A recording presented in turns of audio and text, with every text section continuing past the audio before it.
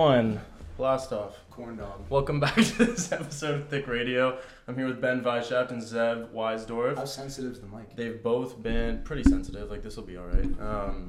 They've both been on the podcast before, so you're familiar with them, and have them both in the house today. How's your day, fellas? Great day today.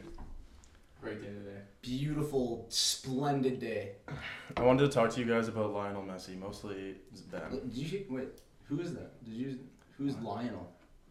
Lionel. Who's Lionel? Leo Messi. Lionel Messi. Can we restart There you go. Ben and I had a good What's up? talk the other day about him. What do you want to know about him? I want to know your opinion Don't about stop touching everything my leg. with Barcelona Don't and stop touching my leg. Paris. From my understanding, Ben and I's knees were touching. Barcelona's Oh my god, relax. No, sorry, go ahead. I interrupted. From Back my to understanding, Lions. I read an article. For what I remember, Barcelona is blaming La Liga based on some restrictions, restricting them from re-signing him based, I think, on maybe the amount of contracts they have or how much money some of the big players' contracts are. But I think at the end why couldn't? Because didn't both parties want him there? Like, didn't Barcelona and Messi both want to be there? Yes, but Barcelona, I think, is like, it's either 200 million or $200 billion in debt. I don't think it's billion though. I think it's 200 million. Oh my god, you're horny today, right? You're horny. Go, This is a PG-13 podcast, right? I know. Oh my god. They were already like millions and millions and millions of euros in debt. Well, because wasn't his last contract like $176 million a year?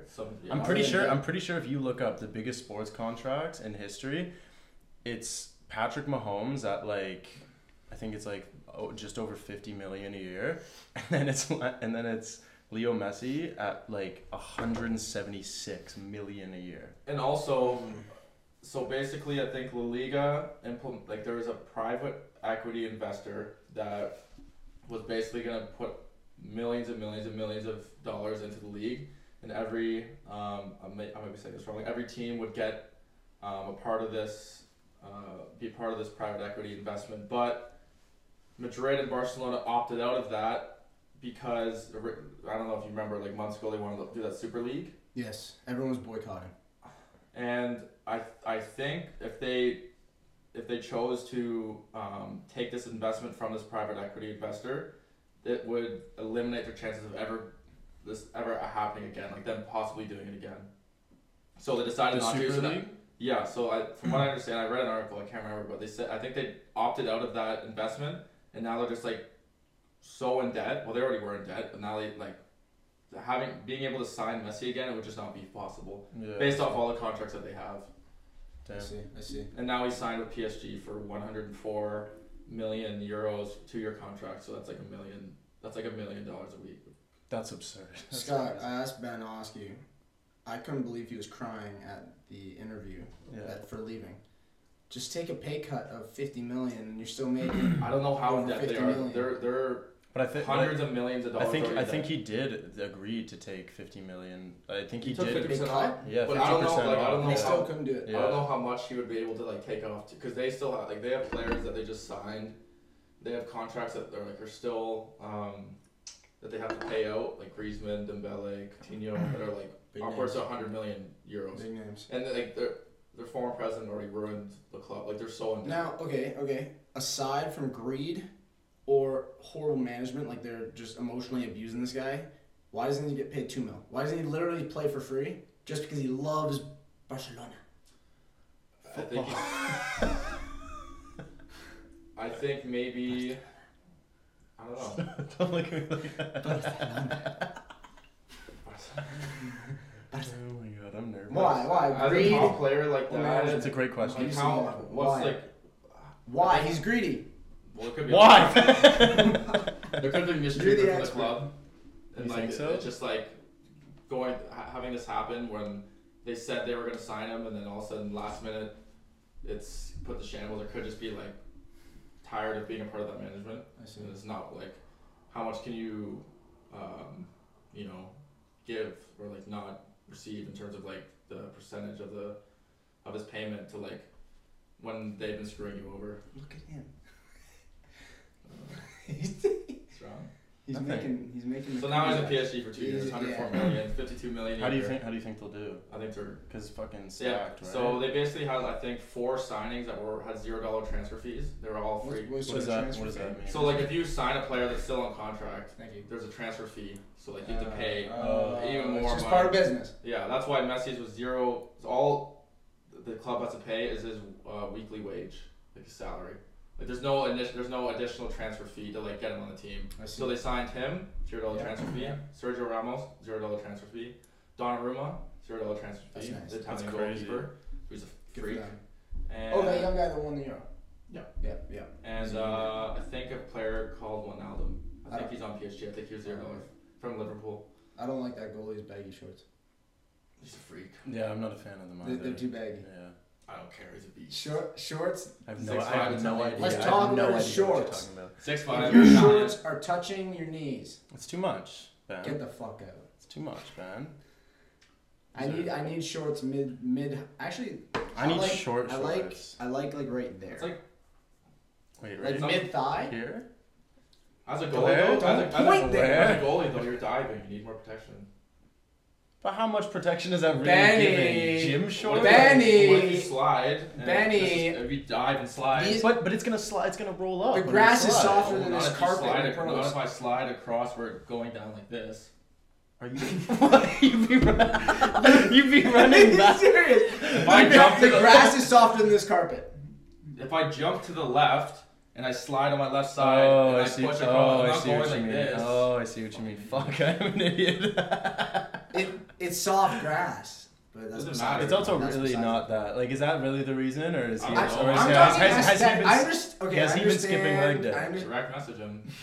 I understand. He's 6'5". He's a freak. Why? That's supposed to intimidate him? Is that supposed to intimidate him from DMing him? I get like the sliding, just aesthetically, please. Can we get rid of shorts to touch the pull some nutsack out for me. There's no nutsack on my. Honestly? Yeah, Gymshark 5 I don't mind Commando. Did I ever tell the people on here I popped a nut to a client? I didn't tell people on here. I didn't think you would. We did a run, swim, run. All right. Yeah, we'll do it. I did a run, swim, run with Scotty. All right.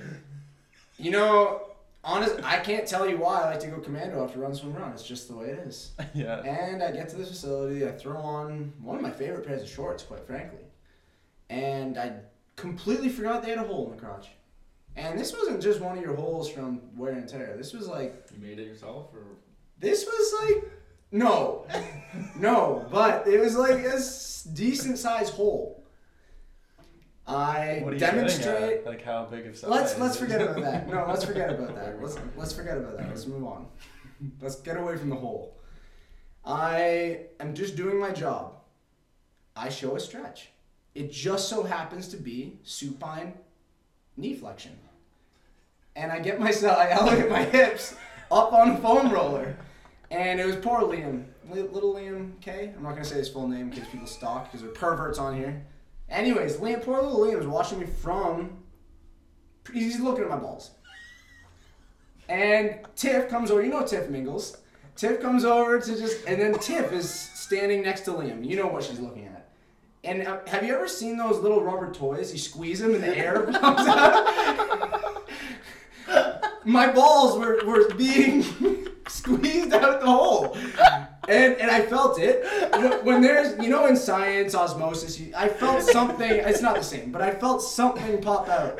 I stopped and I pretended everything was cool. And then there's the part 2 to conclude is 6 months later. I had to tell Liam straight up. I said, Liam, I know you saw my balls.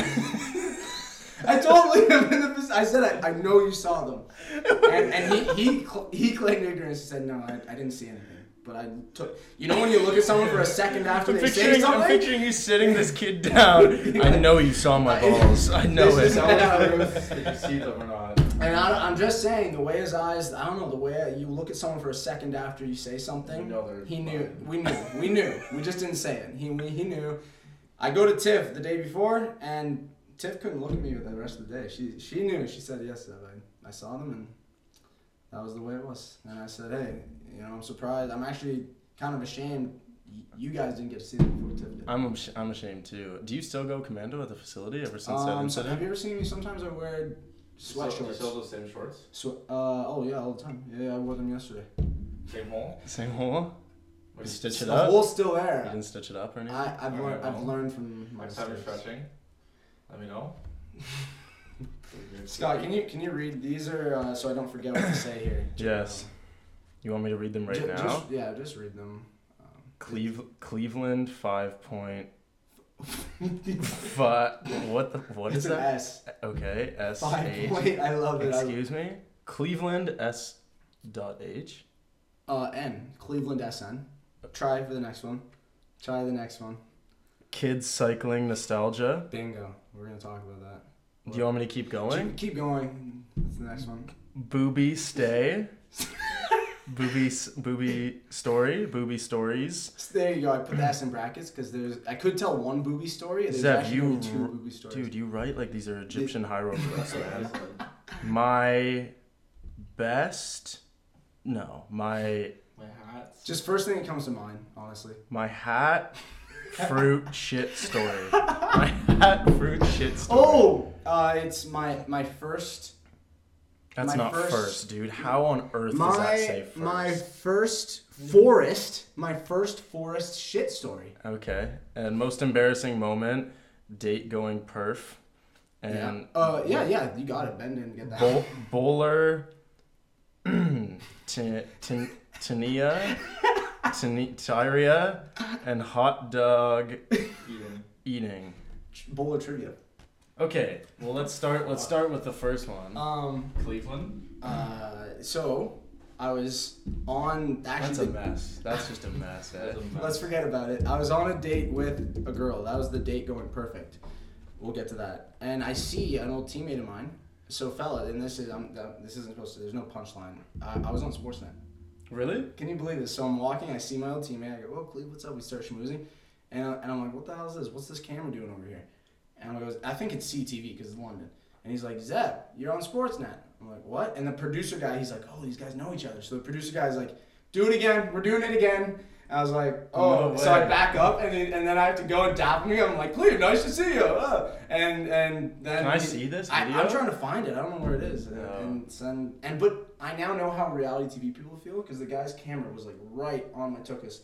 And he just was like doing 360s, and I couldn't. I was trying to look at inside, and I was trying to look at Cleve. You did not stare at the camera. I was, and I don't know how the reality TV people do it. I imagine a camera right now is just constantly going around us, so you'd end up looking at it. Yeah. Well, there's one right there. You could look at that one. I have not looked at that one. I know you haven't, but I guess when there's that's cheeky. I guess when there's a big beefy boy holding a camera walking around you, it's probably distracting. Beefy boy. Yeah, tell me a cameraman that's not a beefy boy. Name one. They're pretty beefy. They're all beefy. Mm-hmm. You've never seen a camera. They're heavy cameras. They gotta be big beefy boys. It's kind of true. Actually. Thick boys. I think I've only seen big camera guys. Big dicky dicks with them sticky sticks. Have you seen the camera guys run next to athletes? Yeah, I have actually. Yeah. Have you ever seen videos of referees running with athletes and they're just like no. in the NFL? Dude, NFL refs. They're you already know they do it just to show off. Just to show 100%. Yeah, because back in their day. Okay, is that next topic? This one I saw kids cycling and it reminded me of summer times when you could just cycle, no care in the world, and that's what it means. That's what that means. The nostalgia of it. Do you guys remember how careful? But I told Benny this way back. I said, like, there were times we were living that life even now. I still ride my bike. We didn't have to be kids to feel the freedom. Just biking around without an agenda. No destination. Like you have an agenda, but sometimes we have free moments. Anyways, your whole goal is just to have fun as a kid. So yeah, that's all you know. Yeah. Do you guys want me to just like literally keep banging this pamphlet? Or yeah, you can bang that pamphlet here. We'll just hit all. You could bang that pamphlet. Sure. Notes. Okay. One of my clients, he comes into the facility and he says, I was going down Wonderland Road, and he saw knockers. He saw them out. In my neighborhood, I saw that. In our neighborhood, a lady was walking with her kid. Ben and I live in the same neighborhood. Like bear ones? No, sure. This is what I'm saying. When I say knockers, I'm saying like cave woman like clothing was not existent in that moment. Were they good? Were they nice? So he said they were pretty good. This was Wonderland near Costco, just like a pretty busy area. Now you're talking big, medium, small, big nipples, pancake nipples. That he said pepperoni pancakes. Oh fuck. Pepperoni, like you can. No, I'm not. She couldn't wear like a low-fitted bikini. That's like you'd see. Oh, this lady was walking with her little kid, and they were no shirt. Straight up. The size of the nipple? They were just big. The whole thing was big. Oh, like nipples and. I don't know. Anyways, it was just big. It's besides the point, but he goes, Zev, that's the first time I've seen another woman's tits in 20 years. Oh my god. His name starts with B, you know. Yeah. He's also lying. Well, yes. I was cycling through Western Campus and I saw someone. Mama Milkers out. Milky headlamps? Milky headlights. The lamps were. Anyways. Oh no. When was the last time you? Yeah, so you clearly saw us. I saw it during lockdown. This lockdown a couple months ago. What a time to be alive. Boobs? Are you guys just talking about boobs? I'm talking like unsolicited boobs. Like nudists. Yeah, no, I don't. Not for years, probably. In our lifetime, will we see? You think it'll be normal? You think we'll see a lot of women just? Don't they do these like bike rides? Oh yeah. When I was in high school, a high school girl was so against sexism. She went to Sunfest. I could actually see like cancel culture and like more of like the woke left, like literally just starting to get literally just starting to get so over the top with like their rights and their freedoms and all of this stuff that like literally getting to the point where you can't tell me to wear clothes. I could see that. I could literally say, because it's already like condemned speech. There's already so many words and phrases that you can't say. You have to get people's pronouns right, all of that. How far, realistically, we're not that far away from being like, you can't tell me what to wear. It's true. Which is crazy. So public nudity. But there would also be so many people that wouldn't accept it. It would never be like normal human society. It would be the odd ones out. It would be exactly. We are very lucky. We can just go tarps off whenever. Just have to throw the male privilege out there. That's true. I guess without people talking about it on a podcast. Yeah. That is a strange thing, I guess, how it is so different for men and women. Just because they have like more fat deposit around under their nipples. So at some point, someone sexualized it. Yeah. At some point. Probably whoever invented the bra started sexualizing it. Well, it's also is like reproductive organ, right? It's kind of is. It feeds a baby. Kind of is a reproductive organ. No, but I mean for guys though, like that's why I could see it. Ears don't milk. Oh my gosh! Did I ever tell y'all I had the lumpies? You know when you're hitting puberty. Gyno. Thank you. So you had the nipple lumps that are kind of you could like grab. Oh, I don't think so. No. I just have super stretchy nips, but. Anyways, so like literally, boys, like sometimes you see in the videos, like the videos. I'm not gonna. Porn. So when in that. No, I'm just kidding. In porn. What? Keep going. So anyways, I don't know why I did that. See them like poking up. Poking. Are you alright? I know we're talking about when they're poking, Good thing you got a fanny pack on. Like not like hard, like I'm talking. You see, like for some reason, the whole. Okay. I know what you mean. Yeah. That's what it felt like when I was in grade 6. I go to the doctor, and I shit you not, this was only in the year like 2005. My doctor says, Zev, you're not gay. Oh yeah, you told me that. He was like 70. You told me that. Yeah, my doctor told me I wasn't gay. Just based off. Because I had a hard nipple. That's so funny. And my mother sat there. That's easily one of the best. I wish I was making this shit up. You go to the doctor with gyno and he tells you about your sexuality. He tells me my sexual identity. That's so funny. That is hilarious. Dr. Stoffman, the good throw it out there. Just. That's it was incredible. near the end. Yeah, I was sitting. It was near the end of the appointment. Just said, just so you know, you're not gay, Zev. Like, okay, thanks, Dr. Stoffman. That's wild. What a guy. guy. Retired now. Yeah, that is Great man. Sounds like it, yeah. Great man. He always wore his Indiana Hoosiers hat in the office. Yeah, anyways. Indiana Stoffman. What's one of the most embarrassing moments you can recall? I used to never be able to answer this question, but now I actually do have. Okay, go for it. I want to hear y'all. You go most embarrassing moment. One time I was at band camp. One time I was at basketball camp, and I was like 10 or 11, and we were playing like some game, like a bunch of us, and then this girl came up behind me and pantsed me, and my dick was so my little 10-year-old wiener was just, and it was cold. I swear it was cold. So there was nothing. The AC was on max outside in the middle of August. Yeah, and so my little peen was out for everybody to see, and then I was very embarrassed after that. That's a good one. No, that would have me fucking super embarrassed. I think off the top of the head, like I used to wet the bed till like grade 7. my buddy wore diapers for a long time. Yeah, wore diapers? Yeah, I wore diapers. Yeah, no. It's a thing. Why do you lie? It's a thing. No, it's pee, why would you want to piss in your pants? If you know you're gonna piss, you're gonna wear a diaper. It's common sense. Okay, relax. This guy, I hope he wets his pants. He's gonna wear a diaper. No, oh my god, that's incredible. Over my friends, and I pissed the bed, and it was soaked. I pissed the sleeping bag, and that sucks because it's water repellent. Yeah, and it just stunk. Oh, and I tried blaming the dog. Yes, I love but that. the dog was a really good dog. The dog would never pee in the house. The dog was very good.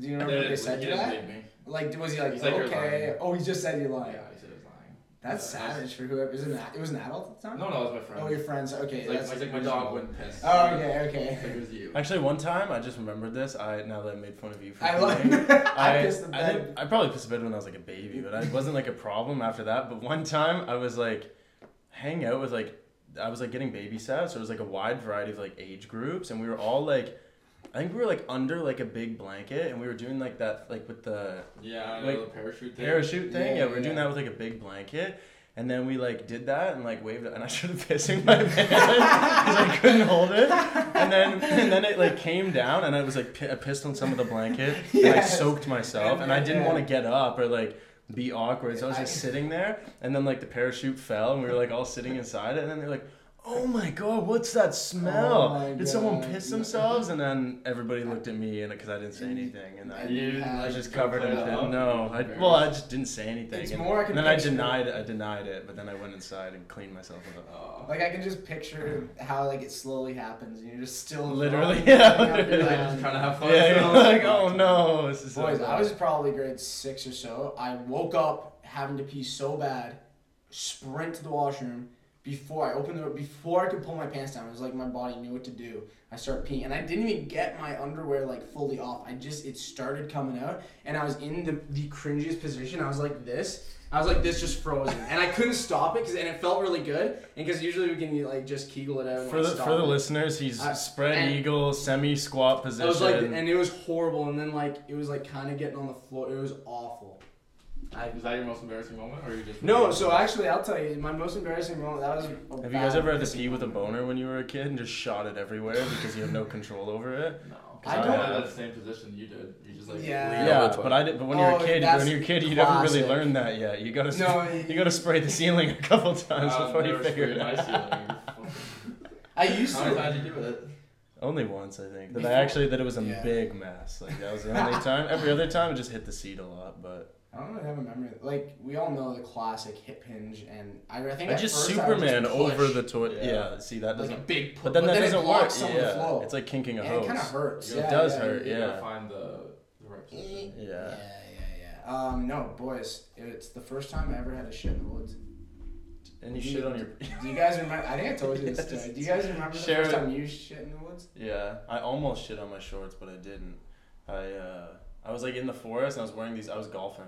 And there was no porta potties or anything, and I knew I had the Hershey squirts. I knew I had the Hershey squirt, so I had to. You get good at it pretty quick. So then I just squatted down. I knew it had to come out. I had these white shorts, and then I like squatted down, and I for some reason thought it would shoot out on an angle, like we've talked about. And then it just straight down, but it missed. It missed literally by like That much mystery. Oh my god, yeah. And then I looked down, there's just a big pile of mush, and I was like, oh my god. I was like, oh my god. Oh, that's fucking. And then I was like, I almost hit my shorts, and then from that point on, I learned. But it's only been like a handful of times that I've dookied in the woods. It'll come. You'll get in dire need one day. You'll have to do it, and I am gonna guide you how. Not that I remember. Not like at a soccer tournament or something. There's no porta potties around, like something. Yeah, probably go to the porta potty. Probably yeah, just get the porta potty. Yeah, that's fair. Some hikes, Clubhouse, maybe? Some hikes you got like 5K to go. Yeah, I've done it in hikes. Yeah. Yeah, I haven't gotten any big hikes yet. So. Okay, so I'm gonna tell you what to do so that when it is your first go.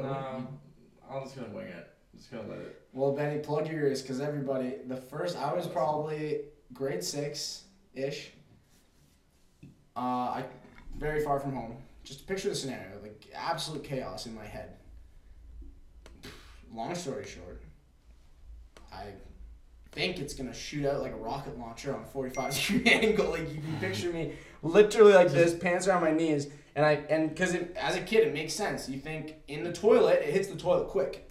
So in my head, I'm thinking it will take the same amount of time to fly out like a rocket launcher.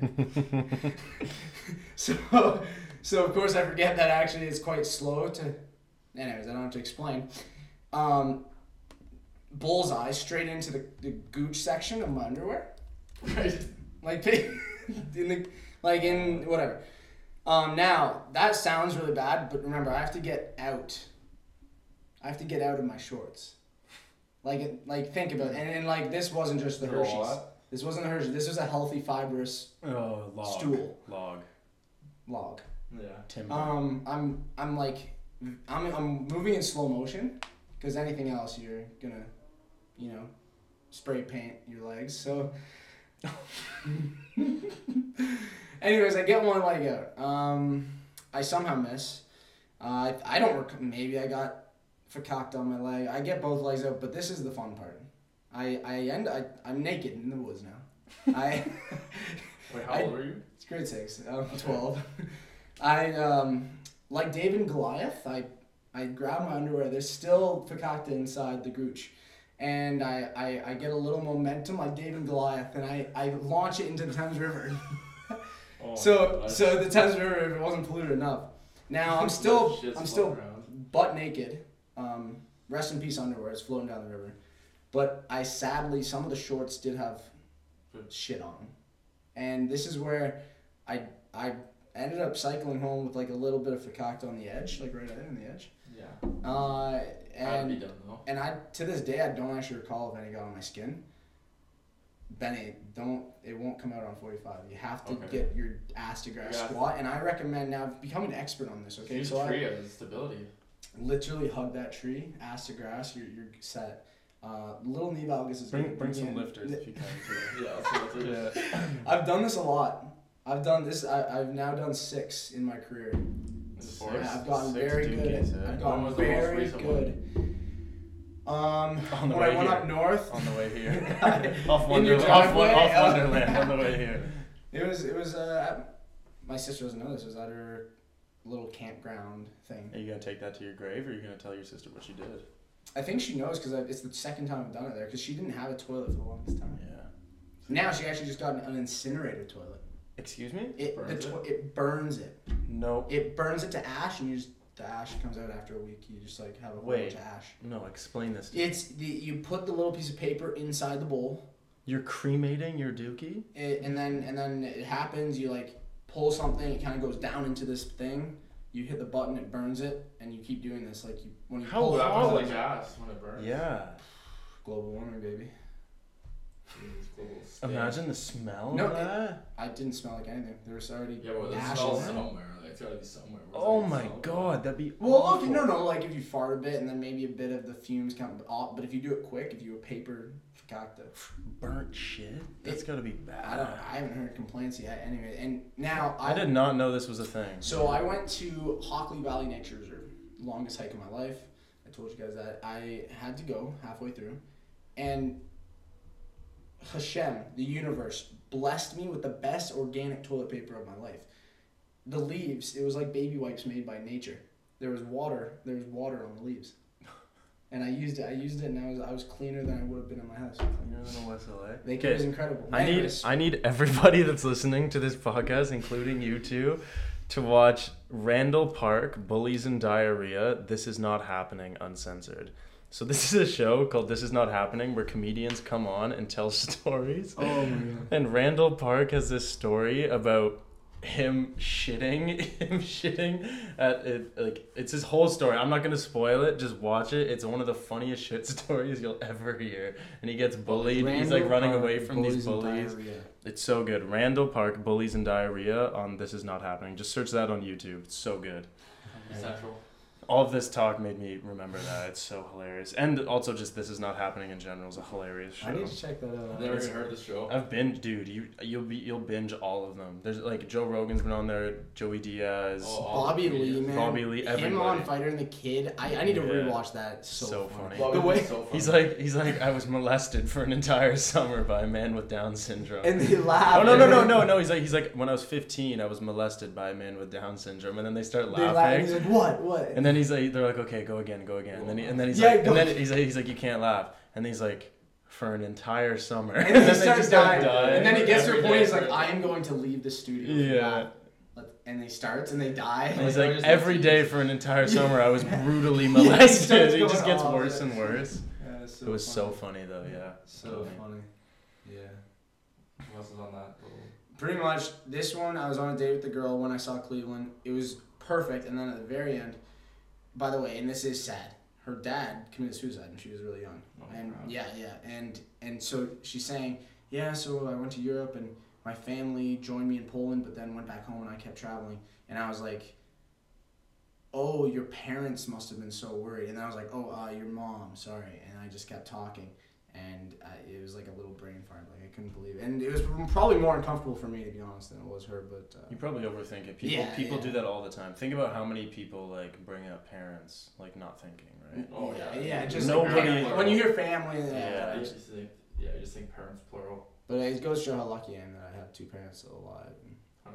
What's something you guys have learned recently that gave you a lot of value? I gotta think about this. Well, actually, off the top of our head, we were talking about just understanding like your own past and how it affects your behavior today. Yeah. We were talking about that today. That's pretty valuable, I'd say. When you understand why you're saying and acting the way you are. Why things that people do bother you? It was something like that, because... And like looking and realizing that... resentment and how like it came down to parents that are scared of being a bad parent, and so that's why they're maybe telling you all the time what to do, because in the end it's them being scared, and this is just theoretical, but it's them being scared of being a bad parent. That's the fear that's driving a lot of their criticism and stuff that makes them a bad parent, is the fear of being a bad parent. Yeah, that makes sense. Kind of like analysis paralysis. I don't know if it's the same. It's actually what it is. It's the Cobra effect of trying to do something good will end up making the initial issue worse. Have you guys heard of the Cobra effect? No. In India, there's a huge outbreak, so they said, we will pay you, we'll put a bounty on cobras. So then people bred cobras to get the money from the bounty. And then India said, you can't do this, and so people stopped, but there were all these bred cobras, so there were more than they started with. It's called the Cobra effect, when so like the parents want to be good. That's interesting. Ruining their kid's childhood, making them a bad parent because they just want to be a good parent. That makes sense, actually. That was an interesting conversation. But I think the main point of that was like things that that you get bothered by people, or usually sometimes things that we're relating, like you do something, like it's like the hypocritical type of thing. Like you're getting mad at someone for doing something, but you'll do the same thing. It's like you have like this resentment towards yourself for doing those things, and that's why you're getting mad at someone for doing. Right. You haven't like fixed or Cheaters. Accepted. People that cheat in relationships are the most guilty of that. The people that cheat in relationships are usually like the most jealous and most insecure and nervous about their partners cheating because they assume that they would do something similar to them. It's like an issue that they have personally. Yeah. And when they see tendencies in another person, they like resent it because they deep down resent that of themselves. Yeah, because they're cheaters. Man, that's crazy. That's a common thing with even like small scale. Yeah, 100%. Little things that you get annoyed with people that they do, but then you do the same thing. Yeah. Now, okay, I was talking to a client about this. when we first learned a bunch about fitness, actually still when we're learning new things, we end up talking about it instantly. Do you think, and now notice how we don't talk about some of the fundamentals we first learned about as much? And this has just been a few years. Do you think the same will happen with our development psychologically, where we will get to this point, we'll be 40, and we'll just kind of stop talking about this stuff? Or do you think there'll always be more that resurface, like, oh, I'm learning this with my kids, I'm learning... I actually get anxiety around that sometimes, because I know, like, I'm glad you brought that up, because sometimes I feel alone in that, because I get concerned. I've asked Nate this too before, but I get like concerned that exactly what you said, like I've lost some of the hunger to learn more about fitness, because I feel like I'm there in terms of being able to help majority of clients and help myself, and like I understand all the fundamentals really well. So now it's like I'm putting more time into learning other stuff, and a lot of that's like self-help or history or human behavior, psychology, whatever. But I think the same thing. I'm like, 3 years from now, am I going to feel like I've learned enough? Like, you know what I mean? And then I start to get insecure that maybe that's like something that's wrong with me, where it's like, do I just give up? Like, am I giving up? Like, as soon as I'm like, oh, it's good enough. Like, my knowledge is good enough, right? Because that's with fitness. It's like, I have so much room to grow as a coach. So it's like, but am I just taking that seed as like, I'm not as hungry to learn about it anymore?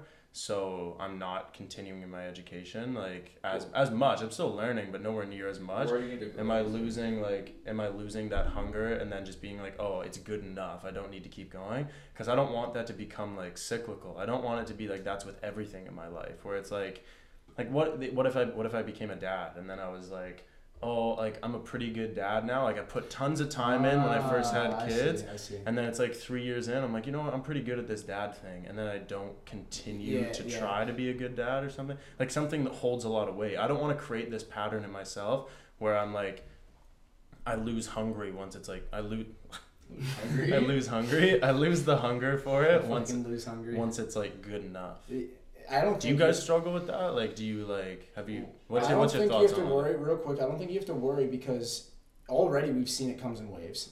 So first off, when COVID first happened, we started really diving into just like our existentialism. Yeah. And look at that kind of phased out. You and I now, it's like, for me, it's moved to the ego and our like behavioral psychology. So like it's kind of moved to somewhere else. Yeah, you're right. So we've had enough on the one part. And then fitness-wise, we talked about this the other day. We know enough to get someone fit and lose weight, but we don't know about their psychology and getting them to their goals yet, like as much. Have you ever read through like, it's called exercise psychology? There's like all the stuff we learned on the social cognitive theory, self-determination theory, trans-theoretical model. There's so much more to learn. And then what do we say? That's actually the barriers to get clients to their goals. Yeah, that's true. So I guess technically we are still learning. That's what I was saying. Like you don't have to necessarily, like you understand the fundamentals of training, but that's not all training is. No, definitely not. That's what not all working with clients is either. Like now you expanded like the communication aspect and working with different clients, and I think it just branches off. I don't think you're not gonna just for your whole career of a trainer just study the fundamentals and then, you know what I mean. Like I think it just expands to different things. Yeah, it doesn't mean you're not hungry anymore. It's like you're changing what your focus is on. No, Benny, but we said with athletes, you can dive deep, and it'll be beneficial. We were saying with Gen Pop, I honestly, please tell me how like diving deeper helps them. I think it's almost a waste of time. It is like once you for Gen Pop when you know that it's pretty easy. Stuff, it's pretty easy. At that point, I say it's then it's way to change behavior. It's way more behavior based. Like behavior based. Knowing the chemistry and biology of what's happening in your body when you resistance train or when you eat a certain food or whatever, it's overkill. You don't need that. Like didn't we say we should call ourselves like behavior coaches? Or we were joking about like we don't. There comes a point where we do more on behavior change. Well, it's a lot of life coaching almost. As dumb as that title is, honestly, like it is. Like because if you're not, we talk to them a lot about their problems. If you're like a coach that's trying to change a Gen Pop's like physique, and if you're not asking them about lifestyle, then that's malpractice. Yes. Like you're not being a good trainer, right? And, like if you're not investing time into understanding what their home life looks like, what their environment looks like, what their mentality around their self-worth is, how others view them or how they feel that others view them, all of those things, huge. And talking to them and trying, maybe eventually you get to the point where they start talking about past traumas, they tell you about their marriage, things like that. If you're not getting that information, then how do you ever really expect to be able to change their life? Because we know weight loss is just eat less, move more, but there's so many other factors that play into that. Your relationship with food, the environment you're in, your self-worth, and all of those things that I just mentioned. So if you can't figure out all of those and maybe how to remedy some of that, then just telling them to eat less and move more isn't going to do anything, because they go home, they leave the gym and they're in a great mood. They're like, oh, okay, I got to eat less, I got to move more. I'm going to count my calories, I'm going to exercise 5 days a week, all that stuff. And then they get home and that environmental barrier is in front of them, and then that relationship barrier is in front of them. And then, oh, there's that trauma again. I'm going to go to food to remedy that. And it's all of these things that are still showing up, and you haven't even talked to them about it or how to be prepared. Okay, that barrier comes up. How do I overcome it? Yeah, oh my gosh. In my career, know coaches that never do that. Yeah. Well, it's hard. But it also takes a lot of, like, there's also clients that stuff's like pulling teeth.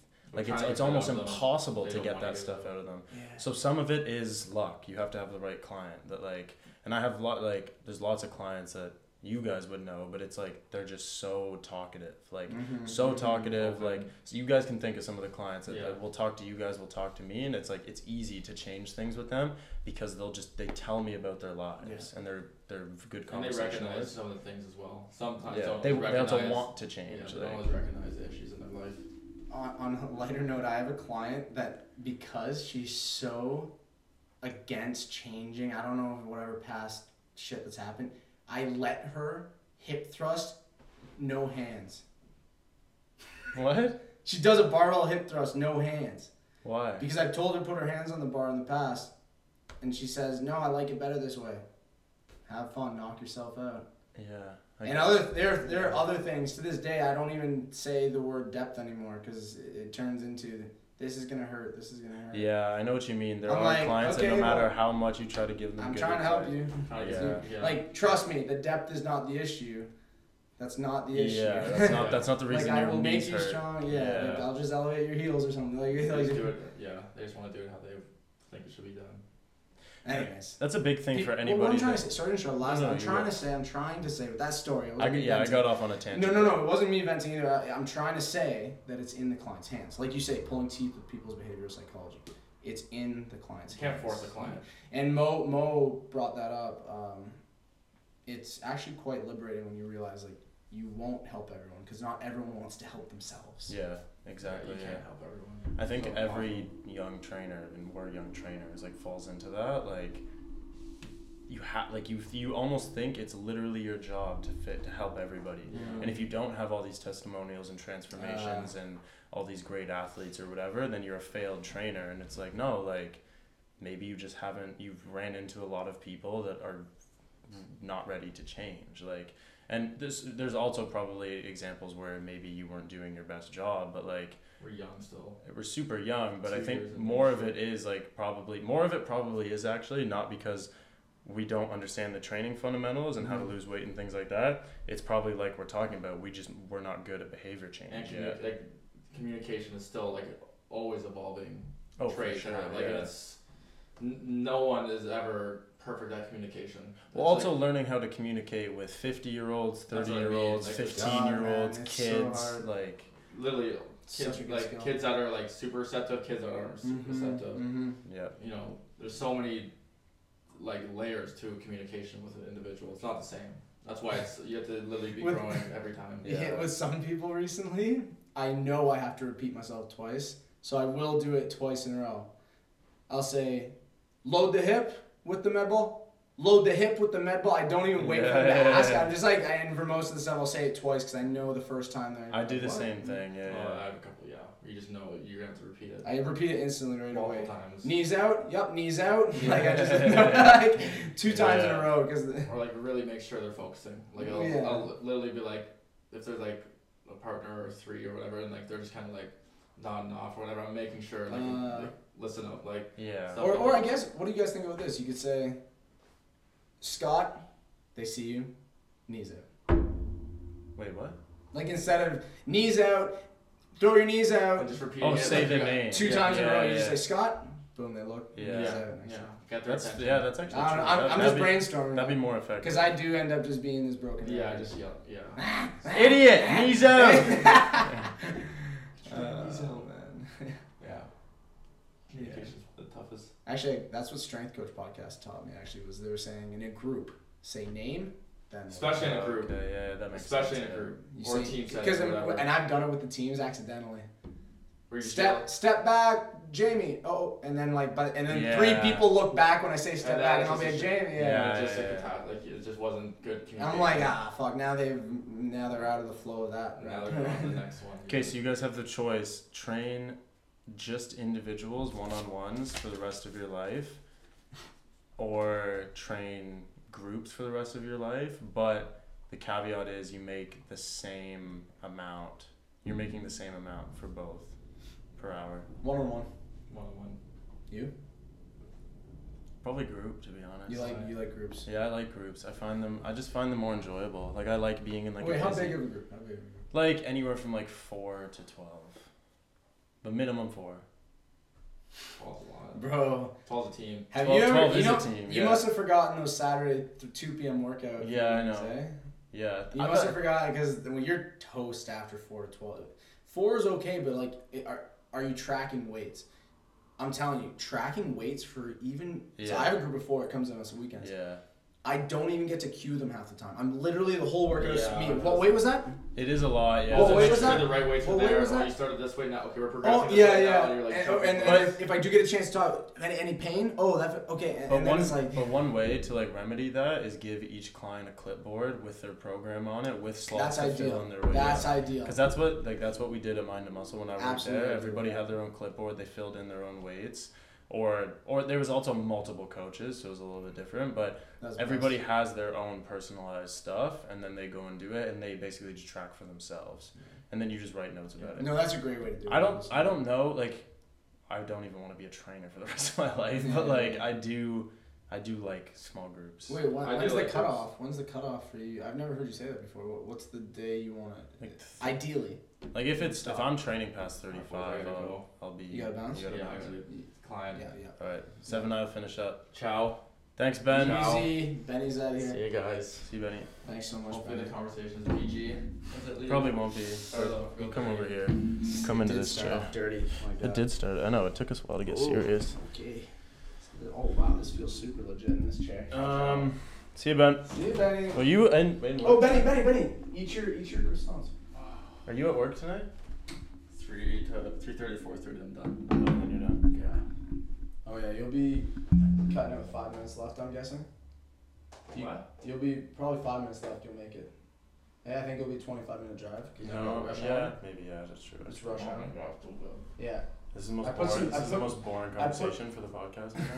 True. People are hating I forgot this, this is on. listening to this. Everyone hates it. Hey, I put cinnamon on there for you. That's- moaned. I love you. You know what Zev named Cinnamon? You know what he names Cinnamon? What? I'm not gonna tell you. I'm gonna leave that to your imagination for the drive. Oh gosh. Have fun. I'll send you all my ideas once I get there. Okay, good.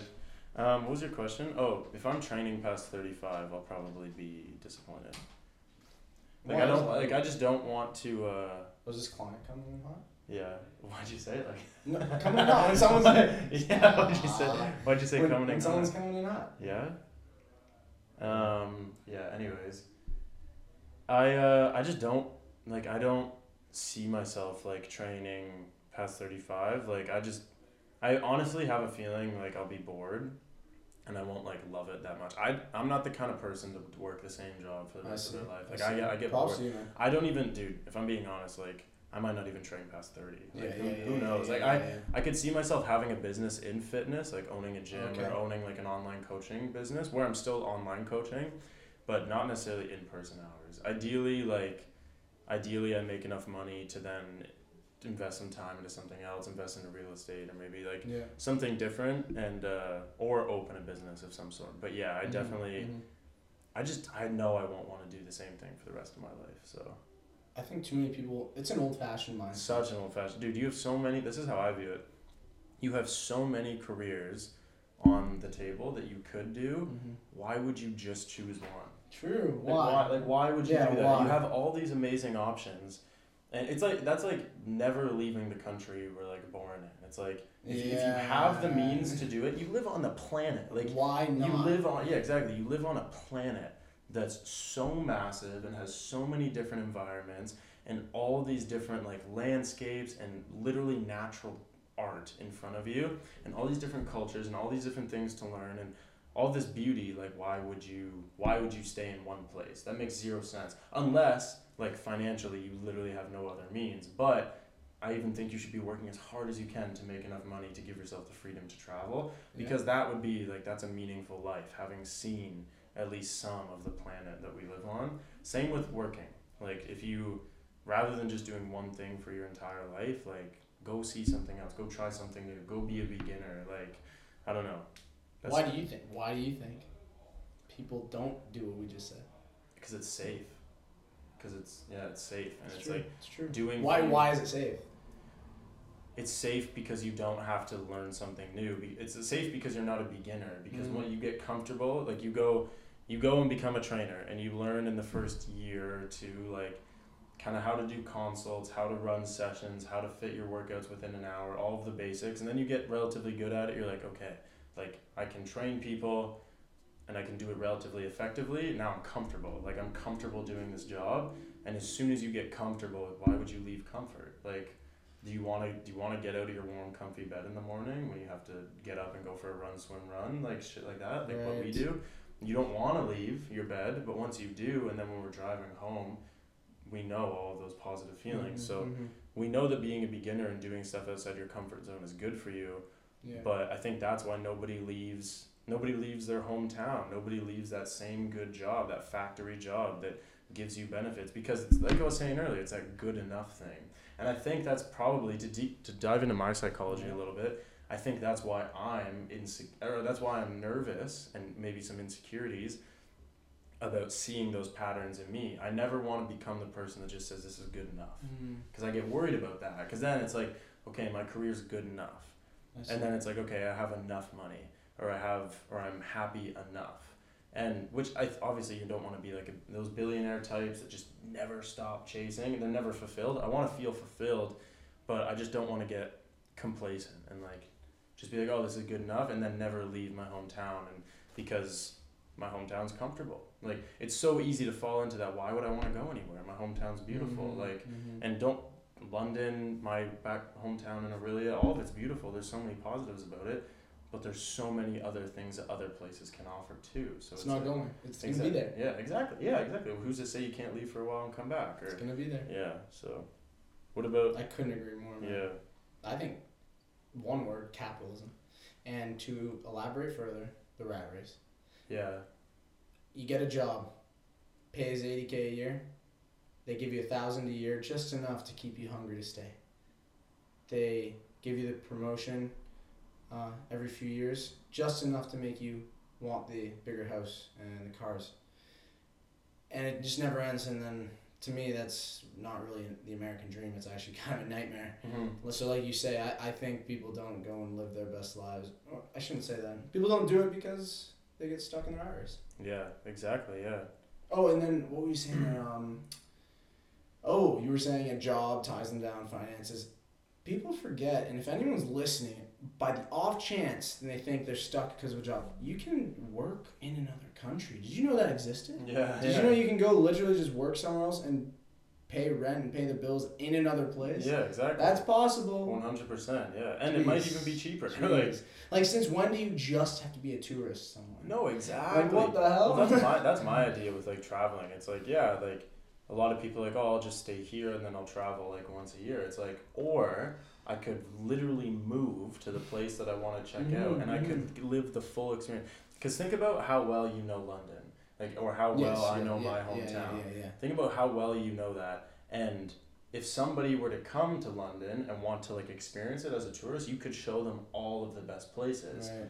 That's the same benefit of moving to the country that you want to check out. True. When you go there, you have an entire year or 2 years or 5 years or 10 years to explore everything that place has to offer. So then at the end of your life, you can be like, I actually know what it's like to live there, and I got the fullest experience, and I truly traveled that place that I wanted to check out.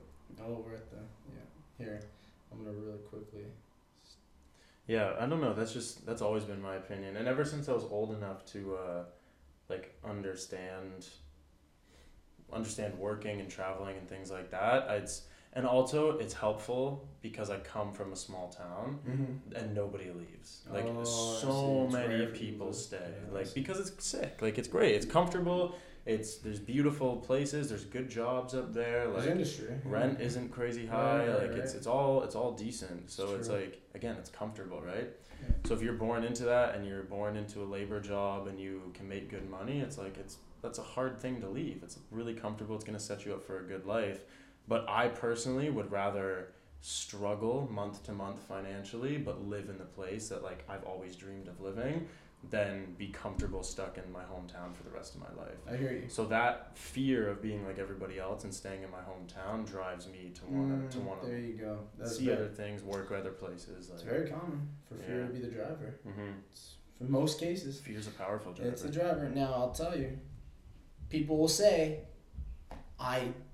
you want me to get a job? What about the month it will take to find a job?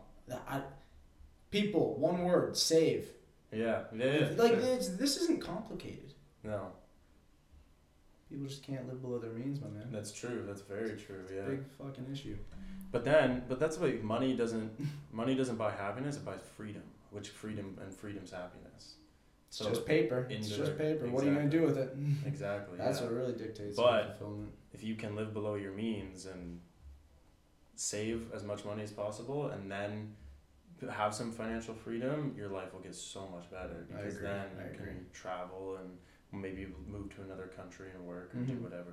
Now, when people roll their eyes because we talk about retirement in our 20s, it's the best time to talk retirement. You will actually retire earlier when you start focusing on it now versus in your 50s. Everybody starts worrying about it when they're when 40 it's too late. 40 or 50. They're like, oh, I should start getting ready for retirement.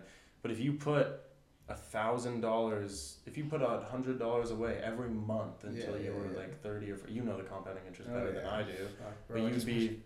But you would be so. Let's do it right now, bro. Do it right now. And I watched a video before I came here. Yeah. It was saying if you save $2,000 a month and get an average return, $2,000 a month. Think about it. You work a decent job.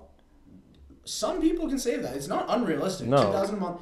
$5,000 a month is a very common income. I was gonna say so, and when you can turn 65, $5 million. Yeah, exactly. You That's think insane. $2,000 a month. What was the return rate? 8% is the average. Yeah. But they didn't say on the show. But I'm assuming they're gonna talk. It's the average. Yeah. I'm assuming they were. So we don't even need to do that. But But still. 2,000. Even if you're. I pulled this website up with my client last night. Yeah. Folks, I have a client. He's in grade 10. He's working a summer job that pays him like $1,000 every 2 weeks. And I said, okay, how much do you have if you don't mind me asking? He said $6,300. I said, okay, man, you're going to take... No, he had $6,500. So I said, okay, man, take $6,300. That leaves $200 in your bank account for ice cream cones. I said, take the $6,300. And I put him on this website and I said, by the time you're 30, you do nothing to it. And I showed him, you get a measly 5%. I hope y'all are staying with me. He'd have, it was 15 or 18,000.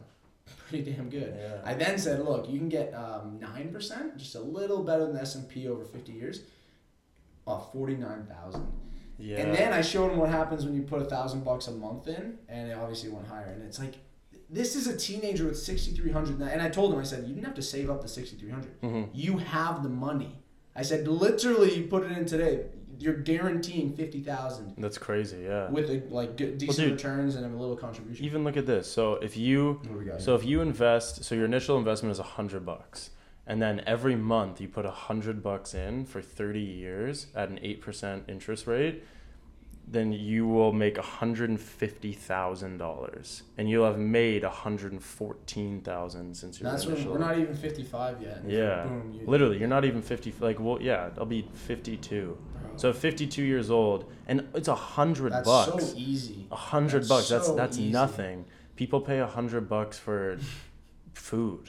Going coffee. People pay $100 in coffee sometimes a month. Yeah, and oh man, don't even get me started. And imagine if you ride your bike, so there you save $50 in gas, plus you don't eat out twice a week. Mm-hmm. So you ride your bike, don't eat out twice a week, boom, you've hit more than $100 a month. Now you've just made $150,000. Those two decisions made you $150K, and you're not going to spend all your money on physio because you're body's loving you. Yeah. So what would you recommend people invest in to get that return rate though? What we got here? 8%? Yeah. The S&P 500 from Vanguard, but I watched a video. You can technically get like 0.2 higher if you go TSX 60. Oh, yeah. So that's TSX's index, and the MSCI index. That's the global market index. So they take the top equities in the world. Oh wow. And you combine those three, you get like 8.2. a little more than you would. Damn.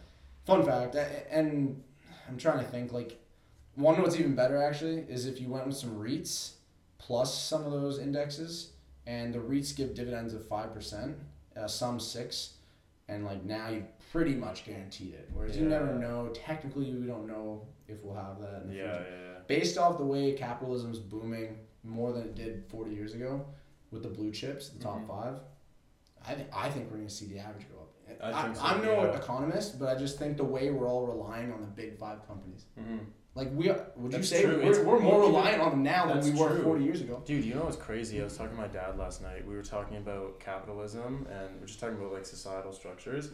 You know what's crazy? He blew my mind when he said this.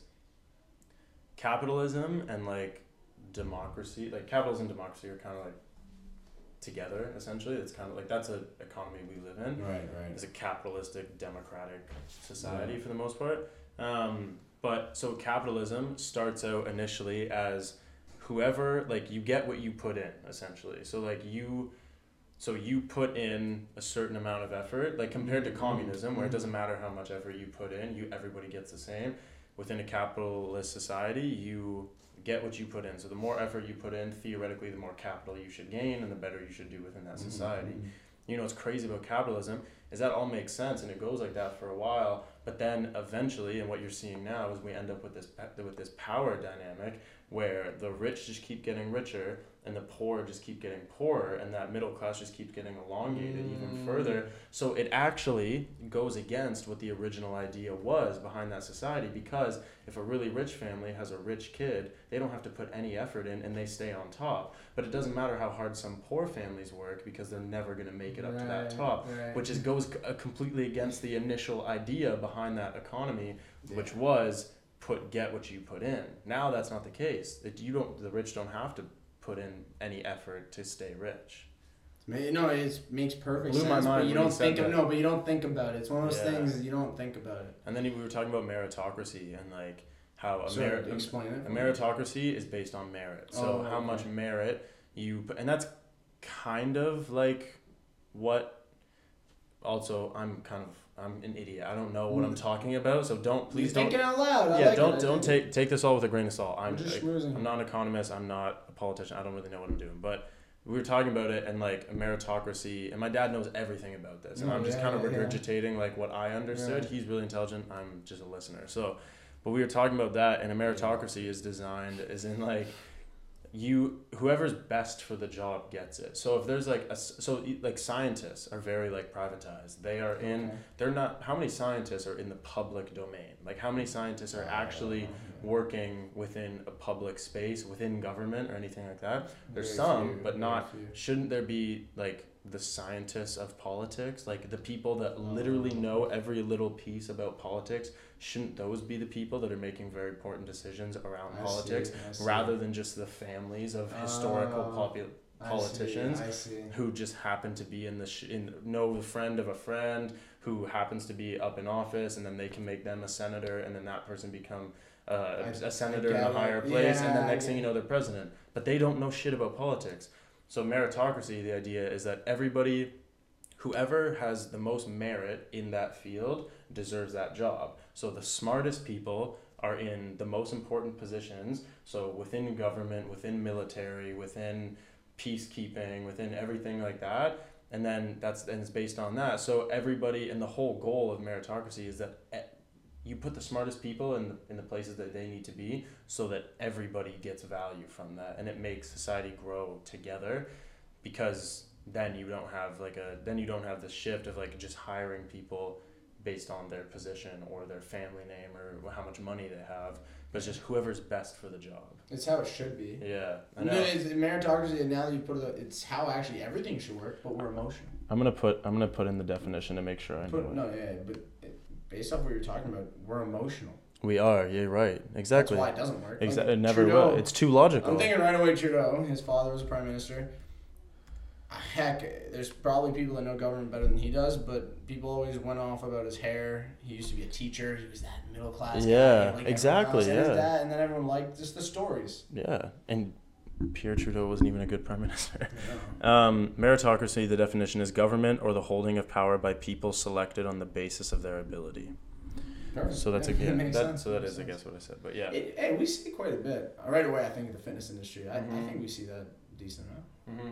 Like, everyone's like, oh. Well, actually, no. Someone who played sports, they're like, oh, you played semi-pro sports? Here's your job. Well, yeah, definitely. What do you think? Same idea, but also think about who's the most popular in the fitness industry on social media. Just the most shredded. Oh my God, there's no merit. There's no merit. There's no merit in the fitness industry. Man. Fitness is actually bad. There's no merit. No, not at all. No, it's all superficial basis. Shit, like, think about how hard it is. True. Like, Jeff Nippert is like such a small exception of a guy who's Lane Norton, like even the Stronger by Science guys. Think about the Stronger by Science guys, how knowledgeable they are and how small their podcast is. Other than us who are trainers. Yeah. So it's true. It's literally just how shredded you are, how good you look, how much money it seems like. If you're going on these extravagant trips on YouTube and things like that, then you have eyes on you. But fitness online is now more who's the best entertainer. It's not who's the most knowledgeable about fitness. Yeah. It's who can help you probably get fit, but is also really entertaining. But to play devil's advocate for like those people, like we said, how much do you really need to know to help a majority of people? So these people might not be anywhere near as knowledgeable as maybe we think they should be, but if they know how to count calories, if they know how to help people, they might not have the behavior side of things, but if they have 1,000 people in a Facebook group all talking about their experience, and they're probably going to lose weight, and they're probably going to eat a little bit healthier, they're probably going to move more, it's probably a net positive. But I think sometimes it's hard for trainers that are really science-based or know all the nitty-gritty. They get butthurt because they're like, I deserve to be the one that's making all the money, but I'm not as shredded or as entertaining or handsome or whatever, so I'm not getting the eyes on me and not making the money. Yeah. Well, I want to hear your thoughts. We're an entertainment-based world now. Mm-hmm. Back in the 40s on the radio, you got what you needed through one single stimulus. Now, the news is entertaining. So, like, we always want some other sort of stimulation. 2, I would argue, actually, the people who are doing that stuff, yes, it's good because they're just moving and that's the goal. But I don't know if they're going to do it forever. Like, if they're relying on Maddie Fit to get them moving, she's not going to be there their whole life. It's true. And it comes right back to how we say everyone's got to deal with it themselves. What I mean by that is it comes down to them. No one will hold your hand forever. So even us, like, if we can establish the habits for the rest of their lives, then they're good. Whereas I would argue if they're relying on a YouTube video, I don't know if they're going to do that till the day they die. Yeah, you're right. But unless you have somebody like Jeff Nippert who teaches those tools for life. That's what I'm saying. And I'm actually posing a question. Like, how does one make someone intrinsically learn so they do it forever? Like, do you just hope that they have the environment to do it? I think that's what it has to be. I think it's just they watch a couple things and then something sparks it, and then it's like, holy shit, I want to change. Like, there's no way there's no formula. There's no, like, unless you disagree. Like, I don't think we can tell our clients a lot of great things.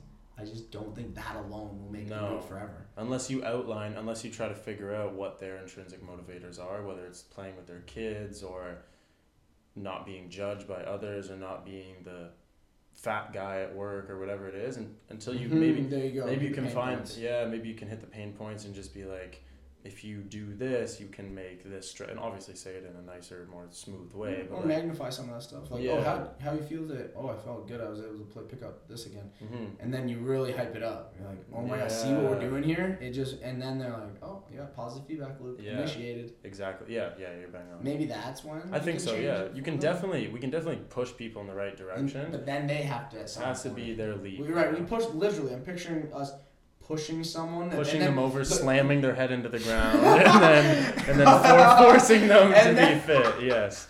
Oh, I thought you were talking about something else. Yeah. And then like imagine teaching your client to ride a bike. That's what I picture. You push them, they're going, and then they're off.